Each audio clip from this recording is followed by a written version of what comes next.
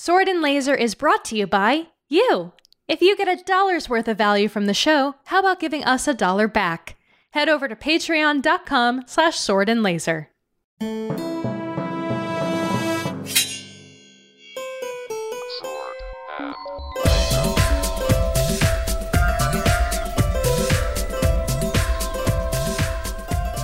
Hey everyone, welcome to the Sword and Laser. I'm Veronica Belmont. And I'm Tom Merritt.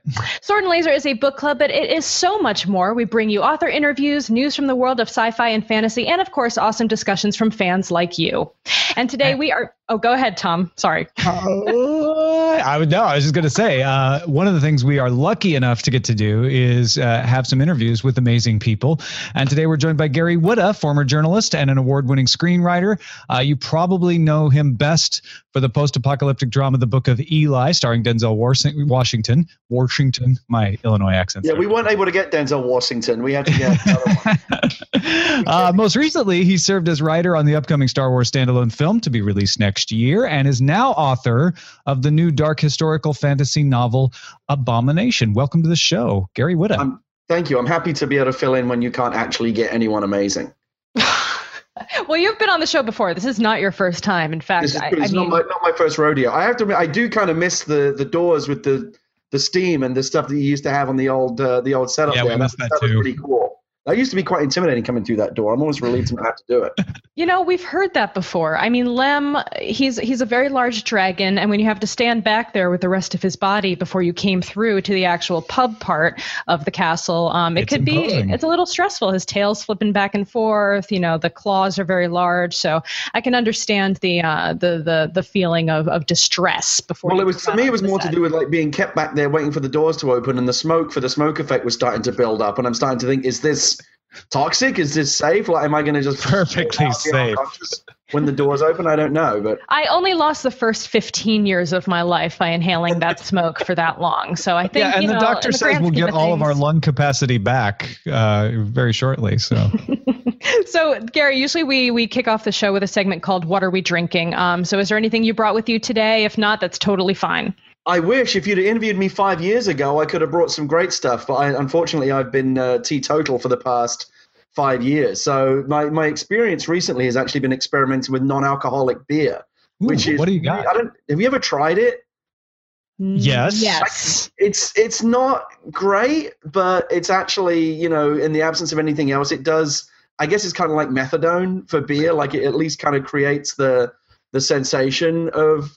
It's like kind of drinking beer in the Oculus Rift, whatever that would be like. If you were to indulge in a virtual reality simulation of drinking beer, that's what like O'Doul's or whatever it is tastes like. It's far from a real substitute. I guess it's what synthahol is. Isn't that what they had on Star Trek? Where because synthahol actually got you buzzed. You get the effects briefly, but without the hangover, right? So that's what we need to invent, right? We need to invent proper synthahol where you get the buzz, but you don't act like a dick, and you don't get a hangover the next day. If they could have that would be perfect for me. I guess I kind of had that experience with the I did gluten-free for a while to try to fix my migraines, and so I was drinking gluten-free beer occasionally, and it was just not. I mean, it was okay, but there was definitely that beer kind still of gets you drunk. It still had the alcohol portion of it, but it was like beer, but not beer, if you know what I mean. Like if you're selling gluten-free beer, you should make sure it says that on the bottle. We would like to clarify that this will still get you drunk. Even though the gluten, don't worry. The gluten's not what gets you drunk. None of the gluten, all of the alcohol. Hey, you know what I heard the other day is actually apparently really good for migraines, and I have no idea what this is. Botox apparently is a way to treat migraines. Yeah, I don't get it. I mean, not that you could even tell because you never see my forehead. People would be surprised to learn that I actually have a forehead. But yeah, there's all sorts of interesting new medical ways to solve migraines that I will get into on another show at some point if you guys are interested. All right, perfect. But so I'm drinking, I broke into the good stuff because I felt like this was a special occasion because I'm really excited for Gary's new book. So I'm drinking Old Potrero. So don't tell my husband that I broke into the Old Potrero because it's the most expensive whiskey I think that we own. It's good though, huh? Good for you. It's good stuff. Yeah, it is hard to find. It's not Pappy, but it's up there. Since I am actually drinking something, I guess I should mention it. It's the saddest thing ever, though. I'm drinking Coke Zero. Like, it's a drink marketed on the fact that there's literally nothing in it. Like, Zero well, it's a step above. We've done What Are We Drinking on this show where we're both drinking water. So you at least beat those. I don't know though, because at least water is like no one's going to argue the health benefits of that. Like everyone needs water, whereas Coke Zero, God knows what it's doing to your body over the long term. So it's doing zero. It's doing zero. It's doing bad things. Tom, what are you drinking? Well, I consider talking with Gary Whitta such a pleasure that it's like a vacation. So I'm having a longboard island lager from Hawaii.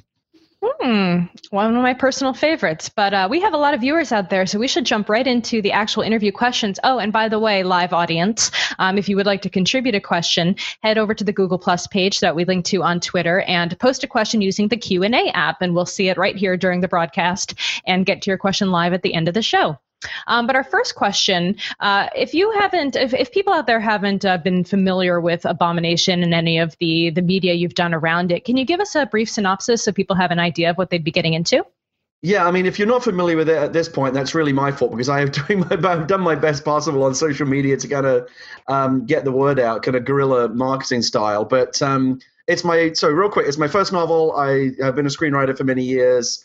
I wanted to try writing something a little different, and I had an idea for a story that I thought was potentially might be problematic to make initially as a film because it has these really gnarly, horrible, what would be like kind of NC-17 monsters doing the most horrific things possible. So I decided to write it as a novel in an attempt also to kind of like flex a different writing muscle and see if I could kind of write in a different language, so to speak. Screenwriting is kind of my first language. I wanted to try and do something different, but I didn't want to do just kind of a typical fantasy novel set in a faraway kingdom. You know, we have Westeros and we have Middle Earth and we have all these amazing faraway worlds. Rather than just try and do another variant of that, I thought it might be more interesting to try and mash it up with a real time and place in history. So I set it during the Dark Ages, during the reign of King Alfred the Great and the Viking invasions, at a time when Alfred was desperately trying to defend England against these never-ending waves of Nordic invaders from across the sea.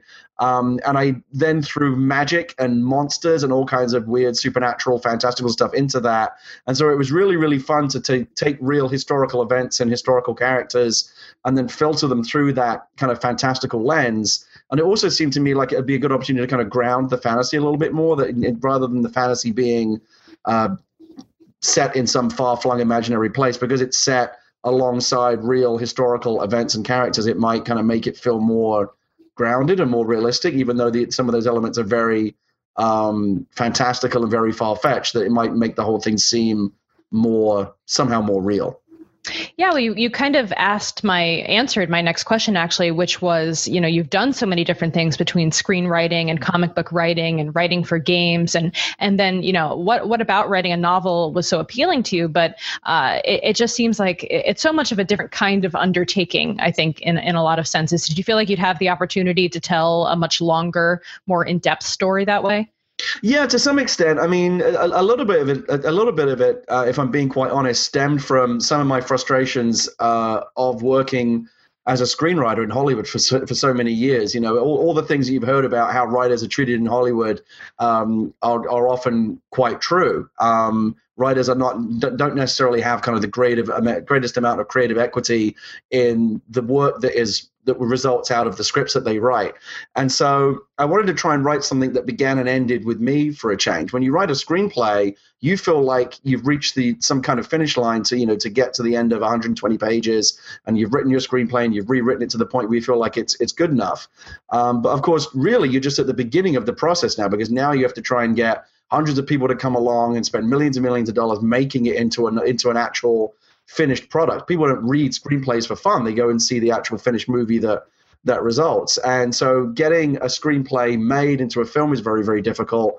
And even more difficult is getting to a point where the film is in any way reflective of what you intended when you first set out to write, because directors and producers and actors come along and they turn it into something often better than you imagine. With the Book of Eli, I was very lucky. The finished film was actually so much better than the script, because Denzel and the Hughes brothers and so many talented people kind of brought the material and elevated it to another level. That is often not the case, though. Oftentimes, screenwriters will write a script and the finished film is in no way recognizable or in any way indicative of what they set out to put in front of an audience in the first place. So the idea of writing a novel where when you finished writing, that actually is the finished product. You are actually at the finishing line rather than the starting line was really, really appealing to me. And also there were certain aspects of the story that I wanted to tell a certain way that might not necessarily fit into a movie-shaped box very naturally in terms of movie structure and the way that the story is told just seemed to lend itself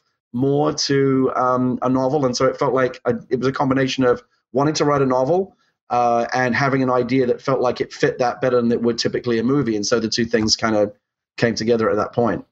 Is there a good example of something that you found yourself being able to do in the novel that you were like, yes, I could never have done this if I was writing a screenplay? Yeah, I mean, so part of the reason why a novel suggested itself as a better form for this story is that there are two essentially two protagonists in the story, and just because of the circumstances of the story and of their life, both of them spend a lot of time alone. And so there's nobody for them to talk to. And that's often a character like that is often very difficult to externalize in a film because so much of what's communicated to us in a film is characters talking to one another. And showing the kind of things that they do when they interact with other people. If you have characters who necessarily are kind of nomadic and their lives are kind of internal rather than external, that's very, very challenging to show in a film. Of course, with a novel, you have the luxury of internal monologue and backstory and being able to kind of live inside a character's head that isn't necessarily the easiest thing to adapt into a film. So that was one example of I really got to indulge myself just living inside the heads of the characters and having them talk to themselves in a way that is very difficult in a film. They often tell you in a film, show, don't tell. If it's not something that can be externalized and shown, then there's no opportunity for you to communicate that to an audience. Whereas with a novel, you can just have a chapter. Obviously you want the story to move forward, but you can indulge yourself and just have a chapter of backstory or a chapter of just living inside that character's kind of thoughts and emotions that in a movie is often very difficult to do in an entertaining way. Mm-hmm. Now, you mentioned earlier the NC-17 style monsters within the book. And I think so far of what I've read, it really kind of blends the genres of fantasy, dark fantasy, and kind of veers into the area of horror a little bit as well. Are you a big reader of those genres? And was that intentional or just take the dark fantasy super dark? Yeah, I think I just took the dark fantasy super dark. I'm not really a fan of horror, even as a consumer. I tend to kind of get weirded out way, way too quickly. I don't have a very high tolerance for horror. So I don't think of it as horror so much as I think it is horrific in places. Part of the idea was to kind of try and create, on a very pulp level, I wanted to do an old-fashioned monster story, and that was rooted in, classic kind of Universal monster movies like The Wolfman and Frankenstein and Jekyll and Hyde. Wanted to try to do something like that. But just as a kind of a thought exercise, like how hideous and horrible and repellent and disgusting and scary can I make these monsters? John Carpenter's The Thing was a favorite movie of mine when I was a kid. I was always kind of blown away by just how hideous those creatures were. And I wanted to try and create something similar to that. And also the works of H.P. Lovecraft, and that whole kind of eldritch, abominable, unimaginable, unspeakable, horrific horror from other dimensions really, really spoke to me. So I wanted to try and do something like that. Someone who read the book described it as Game of Thrones by way of H.P. Lovecraft, which I think is I'm going to have to put that on the cover because that's by far the most flattering quote I've got so far. That's a great blurb. Yeah. Yeah, I'm definitely going to be using it. Absolutely. Now, a lot of times when people use, especially English history as a launching point, they use a more modern version. We have tons of novels set in Norman times. What drew you to this period of English history? Part of what I think is so fascinating about the Dark Ages in particular, and the Dark Ages, encompass hundreds of years. There's not like a specific beginning and end point. But during that period, so my book is set, it's over a 15-year period starting in 888 AD and ending in 903 AD. So again, this is during the time of the Viking invasions when England was still, there wasn't really even technically in England, there was just a bunch of different kingdoms like Wessex and Mercia that were all kind of had their own independent sovereigns and were struggling to kind of even stay together as a nation. So it's a fascinating time in English history. After the Romans left, basically everything went to shit. And, the Romans, at least when England was under Roman occupation, things were at least civilized. And when they left, and when the Roman Empire fell, not just England, but all of Europe basically fell into just a chaotic feudal warfare for hundreds of years. And there was kind of a massive kind of movement of anti-intellectualism that happened where, the written word was destroyed. Monasteries and temples of teaching were all destroyed. And so they call it the Dark Ages, not necessarily because it was just very bleak, although it certainly was that, but also because it's relatively speaking kind of a dark page in history. We know the basic facts, like we know who the kings were, we know the kind of the big historical events, but because so much of that period was destroyed in terms of the historical record, there's a lot of blank stuff there where someone like me can come along and say, well, who's to say there wasn't monsters and magic? Because this is a period of history where, there's a little bit of latitude there to play around with the historical events. Yeah, Geoffrey of Monmouth left you a lot of room to play in, didn't he? Yeah, absolutely. And of course, the great thing about history is you don't even need to go that far back to mess with it. I used to be a big fan of and still am. There's a guy, I'm sure you know him, a guy called Harry Turtledove, who used to write these fantastic books about, well, what if aliens invaded in the middle of World War II and suddenly it becomes a three-way fight, and do the Allies and the Nazis now team up to fight the aliens? Like, so it's crazy.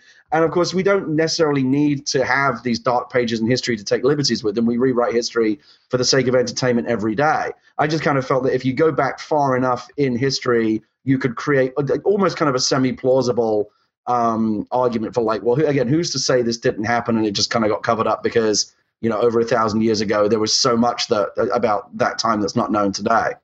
Mm-hmm. We have a question from the audience that's relevant to this discussion. Andrew Ainsworth wants to know, you said there were two protagonists. Who are they and why did you choose them? So the first protagonist, so there's two, and I wanted to try and mix it up a little bit. And the story just kind of organically happened this way. One is a knight by the name of Wulfric, who is the guy who's kind of given the task by Alfred the Great to go out and try and contain this magic, this dark, monstrous threat that is now threatening the kingdom. And in trying to tackle that and wage war against it, without trying to give too much away, there ends up being these tragic personal consequences for him. And then there's a second. So he's like, I guess, like a guy in his like late 20s, early 30s. So he's kind of our typical male heroic warrior hero. But there's also a teenage girl who shows up kind of a third of the way through the story, who ends up becoming kind of the second protagonist. And again, it's really, really hard for me to talk too much about who the characters are without giving too much of the story away, because it all ends up with like lots of cool twists and surprises, hopefully. But one of the things I was really, really trying to do was create the mythical. You want to talk about mythical monsters? The mythical strong female character. That is so often difficult to find in decent fantasy fiction. I thought a lot about this when I was writing this character, and I've read a lot of writing about this, and I think it's very interesting that when we think of, again, the quote-unquote strong female character, what we often think of is just a tough character, like a kick-ass character, a character that can walk into, a situation and beat up all the guys, and that instantly makes her tough and strong. And maybe it does, but in a very, very limited way. If you think of a male character doing that, that would be thought of as a very one-dimensional character. Well, he's strong, he's a thug, he's doing it all, but what makes him interesting? And so in trying to, it sounds like a counterintuitive way to do it, but in trying to create a strong heroine in Indra, who's our female hero in the story, I just tried to load her down with as many flaws and vulnerabilities as possible. She has all kinds of personality issues, all kinds of emotional issues. She has a very dark past that has kind of made her a very, I guess, a damaged character. Because my feeling was the way that you make a strong character, whether it be male or female, is you give them lots of internal flaws and vulnerabilities, and then you have them succeed in spite of those things. I think that, real strength comes from conquering the things within that hold us back, whether it be fear or prejudice or whatever it may be, things from our past, the baggage we carry with us every day. If you make someone flawed and imperfect and yet have them somehow find a way to triumph and succeed in spite of those things, then that is, in my mind, a much better illustration of a strong character, be it male or female. It's interesting because we actually had an author write a guest post on the blog about this exact issue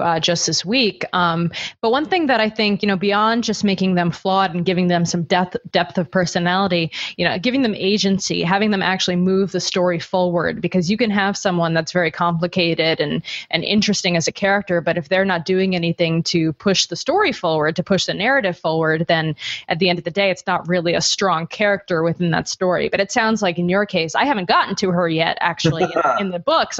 This is all news to me. But if she's a protagonist, it sounds like she probably has a big impact on where the story goes. Yeah, and again, this is an example of why the book, if you were to make a movie version out of the book, you might have to change some things around, because structurally you typically wouldn't have a second protagonist character show up that late in the story, but the needs of the story in the book were such that that's the way it worked.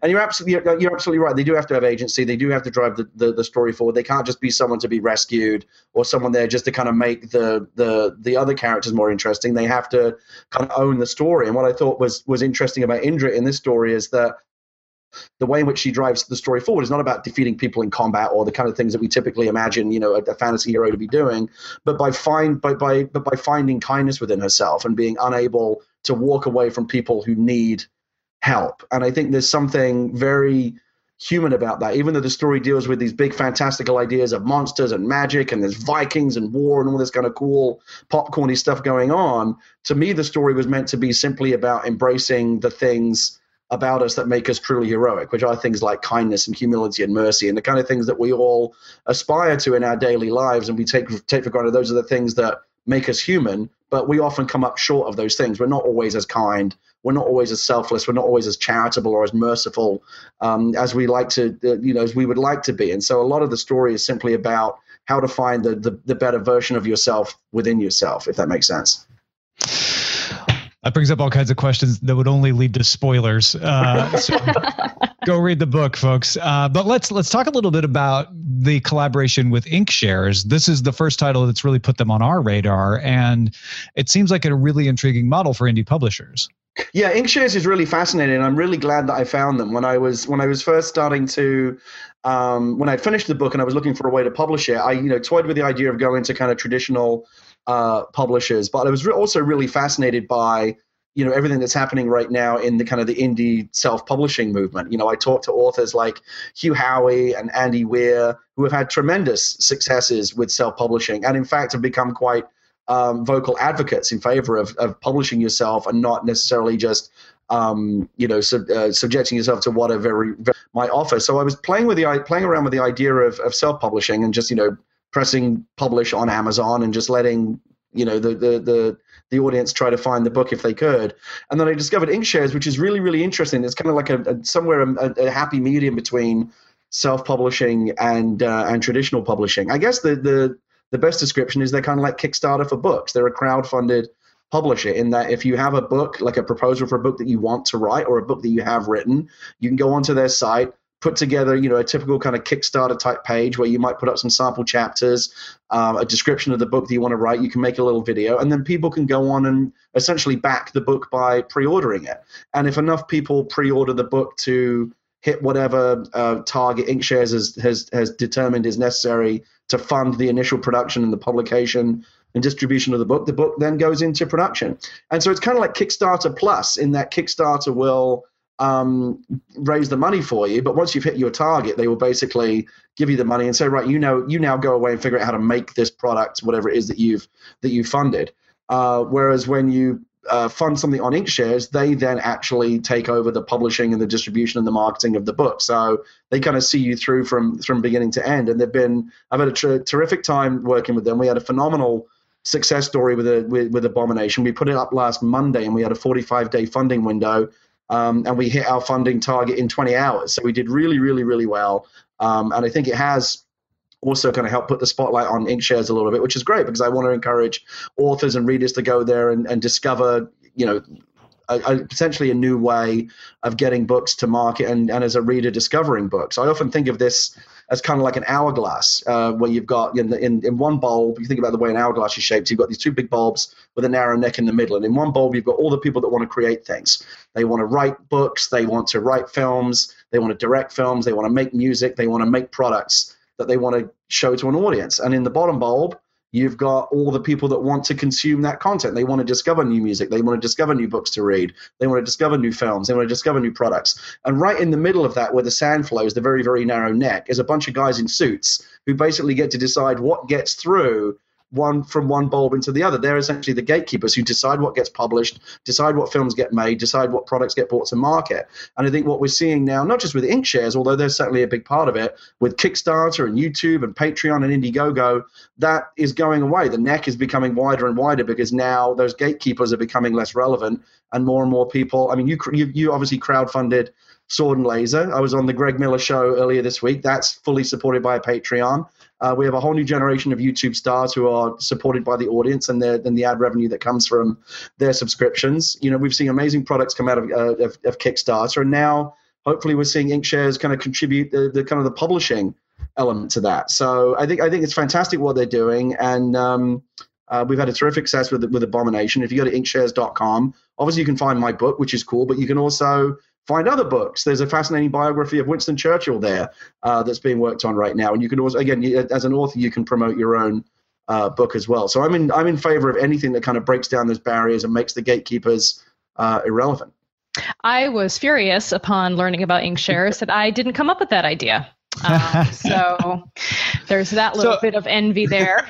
Does everybody have to pre-sell the same amount, or is it varied based on, I mean, how do they decide how many you have to get people to sign up for in order to make it worth their while? That's a good question. I think what they do is, like, our number, for example, on Abomination, it was $16,460, and I have no idea how they arrived at that number. But I don't think it's an arbitrary number. I think they basically look at the number of pages of the book, how many they think they want to print for their initial run, and they have some kind of spreadsheet equation, fuzzy math thing that gets filtered through, and it spits out a number at the other end, and that's your target. In the same way that, again, with Kickstarter, you don't often know exactly how much money you need, but you're able to kind of come up with a rough idea. So every book is different. They have a book on there that I think it's actually, Abomination aside, is probably their biggest success story right now. It's a book called Herb, which is basically a cannabis cookbook, which is, I think, a fantastic idea. It's basically how to make gourmet, really good tasting food with cannabis as an ingredient. So if you live in a state where that's legal, I think that might be that could be a good book to own. So also useful for migraines, I've heard. So I've heard. And that, I think, had a higher number because that's a big, imagine what a cookbook looks like. They tend to be big pages, high quality cover paper, very glossy photography. That might be a little more expensive to make. For a novel, it might be a little less expensive. The first book Inkshares published was written by Daniel Wallace, who also wrote Big Fish. That was his big hit. He wrote a children's book called The Cat's Pajamas, and I think that actually had a relatively low number because children's books are relatively low page count and not terribly expensive to produce. So every book, I think, has its own equation, its own number that gets spat out by the Inkshares formula. And like I said, you've got 45 days to go out and try and raise as close to that number as you can. That's fascinating. What a great model, and what a great way to get independent authors to get their stuff out there, especially in hard copy versions, which is often much more difficult. Yeah. Well, we're going to jump into some audience questions. If you're watching live and want to have a last chance to get your question in, now would be the time to head over to the Google page and jump into the Q&A app. But our first question comes from Turp Kristen, who says, how much did you have say in the production of Book of Eli? So in the production, I guess not. I mean, the reality of being a writer in Hollywood is that you very rarely have much say at all. It's kind of the equation or the analogy that I've used in the past is it's kind of like you come up with an idea for a movie. In my case, the Book of Eli, that was an original idea. And that's like your child. You raise the child, you develop the script, you raise it to a point of maturity where it's kind of ready to go out in the world and be made into a movie. But at that point, you kind of have to be willing to step back and entrust it into the care of professionals. You send your kid off to college and hope it's a good school and hope that kid has good teachers. And in the same way, you hope you have a good director and good producers and good talent around it that will then take it to the next level. And obviously with people like the Hughes brothers and Denzel Washington, I was able to have a certain amount of faith that they were going to do a good job. And I think that they did. But that's all you can do is have faith, because once it becomes the property of a studio and actors and producers and directors, you will very quickly be made aware of the fact that you are kind of the lowest person on the creative totem pole. And what I've discovered is that the only power that I have as a screenwriter on a film is the power of persuasion. If I can persuade the director or the producer of a film that I think we should do this instead of that, and they agree with me, then one of my ideas will get carried forward into the finished film. But if it ever comes down to, well, I think this, and the director disagrees, the director's going to win that argument every single time because the writer has no creative authority at all. That can often be frustrating. So in publishing the book, and even in working in television, I'll often find where the writer has more equity, I'll often find myself in situations where a director or the publisher will say to me, what do you think of this? What do you think of that? And I'm like, wait, why are you asking me? I'm just the writer. Oh, because you actually give a shit what I think in this medium, as opposed to in film where that's often not the case. So again, particularly with Abomination, where like I get to decide the cover of the book, I get to decide, I have a say in how the book is marketed, and things that as a writer in a film you would never get to be in those conversations, even though it's something that you may have originated. Again, with the case of with Eli, or in the case of any original script that you might make, even though you kind of romantically, spiritually kind of own it, you no longer own it once you sell it to a studio, and you will often find yourself as a screenwriter in Hollywood sitting at kind of the kids' table while the grown-ups make the actual decisions about what happens with the film. So that can be frustrating. It is part of the reason why I wrote Abomination as a novel, because I like the idea that the buck would stop with me. If people like the book, I will take all of the credit. If people don't like the book, I will take all of the blame. But with something like, for example, I worked on the movie After Earth, which didn't turn out as well as we might hope. It's hard for me, honestly, to take much of the credit or the blame for if you liked it or didn't like it, because that movie ended up even though I wrote the first 2 drafts of the script, that ended up becoming much more the product of Will Smith and M. Night Shyamalan and the people who ultimately had creative authority over what that movie ended up being, if that makes sense. Mm-hmm. Sure. And Terp Kristen has a follow-up to that. She wants to know, do you end up preferring writing for video games or screenplays? Writing for video games is really, really fun, and I have a sentimental attachment to doing it because it's kind of where I started. I grew up playing video games. I had a career as a video game journalist before I moved into screenwriting. So I still play video games. My wife and I right now are desperately trying to get every medal in Mario Kart. It's not easy. We love our video games, and it's worked out kind of well for me in the sense that at a time where I'm segueing from the video game world into the screenwriting world over the past several years, video games have also been striving to become more cinematic and to tell better stories and to have better narratives than they used to back in the days of, sorry, Mario, the princess is in another castle. Video games are expected to do better than that now. And because I have a little bit of a background of understanding the language of games and now understanding to some extent the language of storytelling, I'm able to work on things like The Walking Dead and help develop those stories. The problem is they are so hard to work on. If you think about how hard it is to work on just a novel or a screenplay where you're telling one linear story with one version of events that transpires from beginning, middle, end, go from that to working on something like The Walking Dead, where there are literally hundreds of different branching variations of the story based on the way that the player, reacts to choices they might make through the game as they execute their agency as the protagonist in the story. And all of those branches have to be equally satisfying. They all have to make logical sense. The house of cards that you've constructed can never actually fall down. The episode that I wrote for season 1 of The Walking Dead ended, I think, with a scene where there were, I don't even remember the number, but it was dozens and dozens of potential ways that even one single scene could play out based on the game tracking all of the different choices you had made over the course of the previous 4 episodes. And I, in fact, could have used some Botox when I was working on that scene, because it is literally migraine-inducing when you're trying to keep that kind of stuff together. And simply as a matter of volume, it's just the amount of work you have to do is incredible. I mean, a typical episode of The Walking Dead, it takes about as long to play an episode of The Walking Dead as it does to watch a movie. So about 2 hours. A 2-hour movie script is about 120 pages because 1 minute of screen time roughly equates to 1 page of the script. For The Walking Dead, the script I wrote was closer to 400 or 500 pages, because even though you're not going to see every version of the story and every conversational branch, they all have to be written. And unless you're going to go back and replay and try every different choice, you're simply never going to see everything that was written. So it's often a thankless task. But when you play through the game and you get that great sensation of not just watching the same episode of, say, the Walking Dead TV show that everyone else saw, but creating a version of the story that is uniquely yours because you helped craft it, because you made the choices and you arrived at a conclusion of the story that you were kind of a co-writer on to some extent. That's really, really satisfying, both for me as the writer and for the audience for the game as well. And you don't get that in any other medium. That doesn't mean I'm going back to it anytime soon, because it really is incredibly hard work and I'm quite lazy. It's like the most difficult choose your own adventure story of all time. That's essentially what they are. We've kind of created now this hybrid form. Telltale Games is very, very good at doing this, and there's a lot of other people out there right now exploring different ways to do narrative in games, which kind of a weird hybrid between an interactive television series and the good old-fashioned choose your own adventure books. And we all remember, even in that primitive form, just how compelling that was. Should I turn left and go confront the dragon, or should I go right and go do this other thing? Just the sense that the story was asking you to contribute was really, really compelling. And that was in the most primitive form imaginable, just in those choose your own adventure books. Now we have all this amazing technology and tools and artistry to be able to kind of take that idea of bringing the audience into the story and making them feel like they're a collaborator in the telling of the story. And we're still learning how to do it, but when we get it right, it's, like I said, it's fantastic for the audience. All right, we have another question from our audience, speaking of which.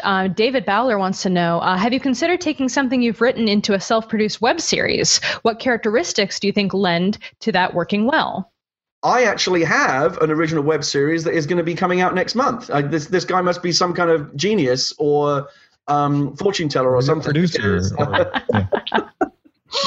Well, it's interesting. I think increasingly, rather than plug that, I'd rather just answer the question. Increasingly, again, we're looking as creators. I think we're looking for avenues. The end game is always, how do you get this in front of it? How do you produce this? How do you get it in front of an audience? How do you present it to the people that you want to present it to? And, I've worked in screenwriting for a long time, and it's an incredibly low rate of return. It's high risk, but high reward. You get paid very, very well. But part of the reason why you get paid very well is to put up with all the shit that you have to put up with in Hollywood. And part of that is the fact that 90% of the stuff that you write will never be put in front of an audience. Your script may be rejected. You may be rewritten by someone else. You may write a movie that is never produced. And like I said, I've worked on so many different films and written so many different scripts that will just never be made. And it's a very low rate of return, and that's very, very unsatisfying. And so part of what I've done in the last couple of years is kind of go back and return to original scripts that I wrote back in the day that were never made.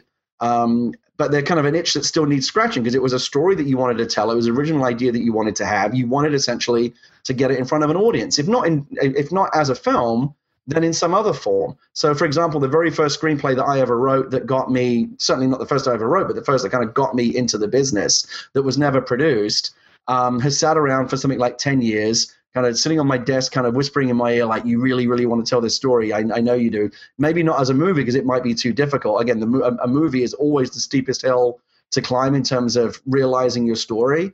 So we went back and I kind of took the script apart and reverse engineered it into a comic book, which now is being made.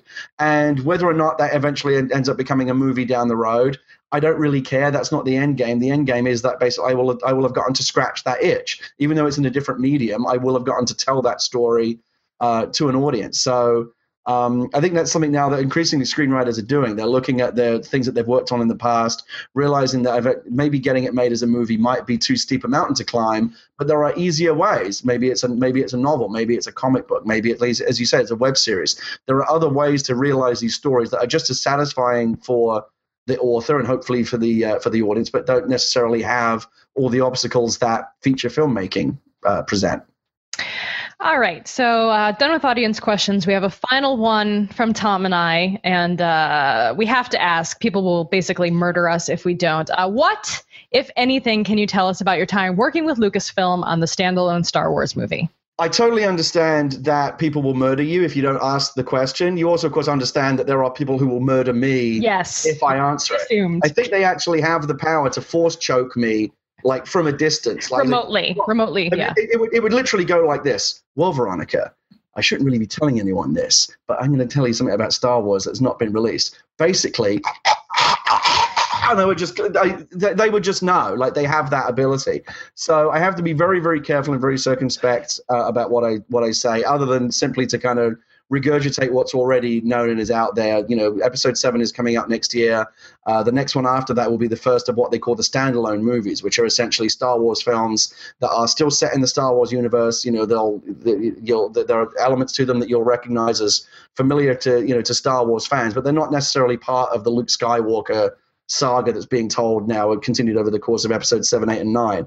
So I worked on for the first one of those for about a year, very closely with the director Gareth Edwards, who did Godzilla last year and is now directing this.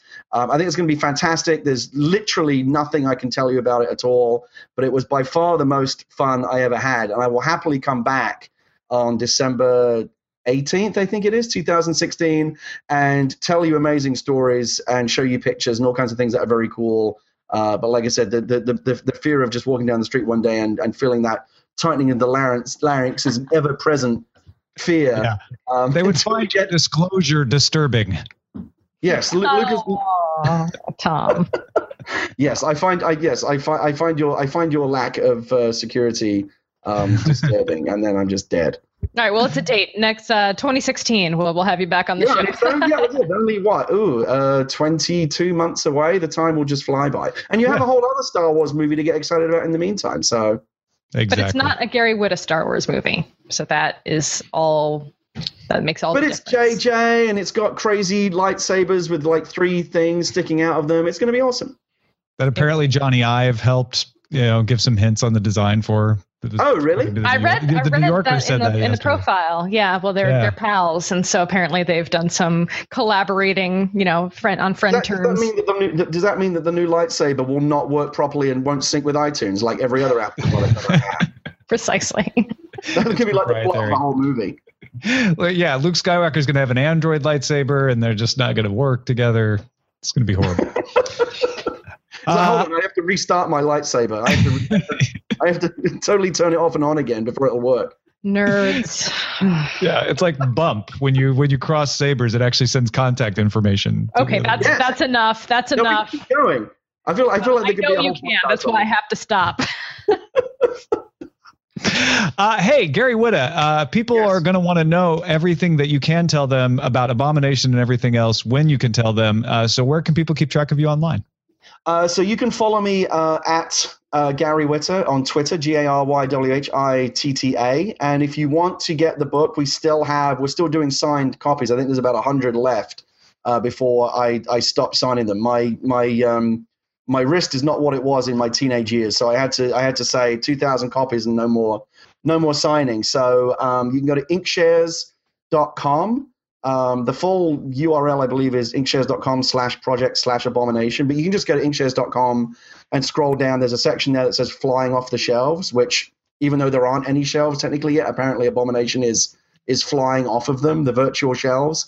So you can go there and you can order either an ebook or a hardcover, which also comes with an ebook included, because I feel like they should all do that. Does Amazon do that now when you buy a physical book? You'll have to pay for it. Yeah, if the publisher allows it, they will, yeah. Right. I feel like it's a no-brainer. Why doesn't every publisher do that? So yeah, you can get an ebook, I think, for $8, or for $25 you can buy a hardcover, and there's an ebook thrown in as well. So that's my plug. I'm done plugging. Well, speaking of crowdfunding, if you guys out there are into that kind of thing, our show is currently entirely funded by our patrons at patreon.com/swordandlaser. Thank you to all the folks who have contributed to the show that way. And if you want to support the show, head over to patreon.com, as I said, /swordandlaser. And, it's the value for value model. You get some value out of the show and you can afford to give some value back. That's one way to do it. If you can't commit to that sort of support, you can also support the show by buying books through our links. You can find links to the books we talk about and just some of our favorites at swordandlaser.com/picks. And if you want to get in touch with us, our email address is feedback@swordandlaser.com. Our website is swordandlaser.com. All of our discussions happen over on goodreads.com/swordandlaser. And if you want to call and leave a voicemail, the phone number is 415-7-SWORD-6. Gary Whitta, thank you so much for joining us. Thank you. It was a thrill to be here. I love it. Have a great day. Bye-bye. Thank you. Bye, everybody.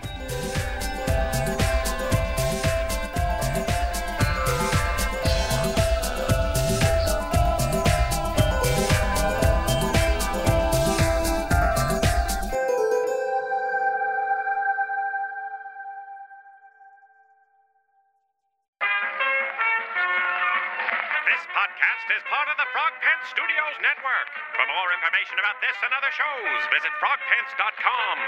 Audio program so good, it's like you're there.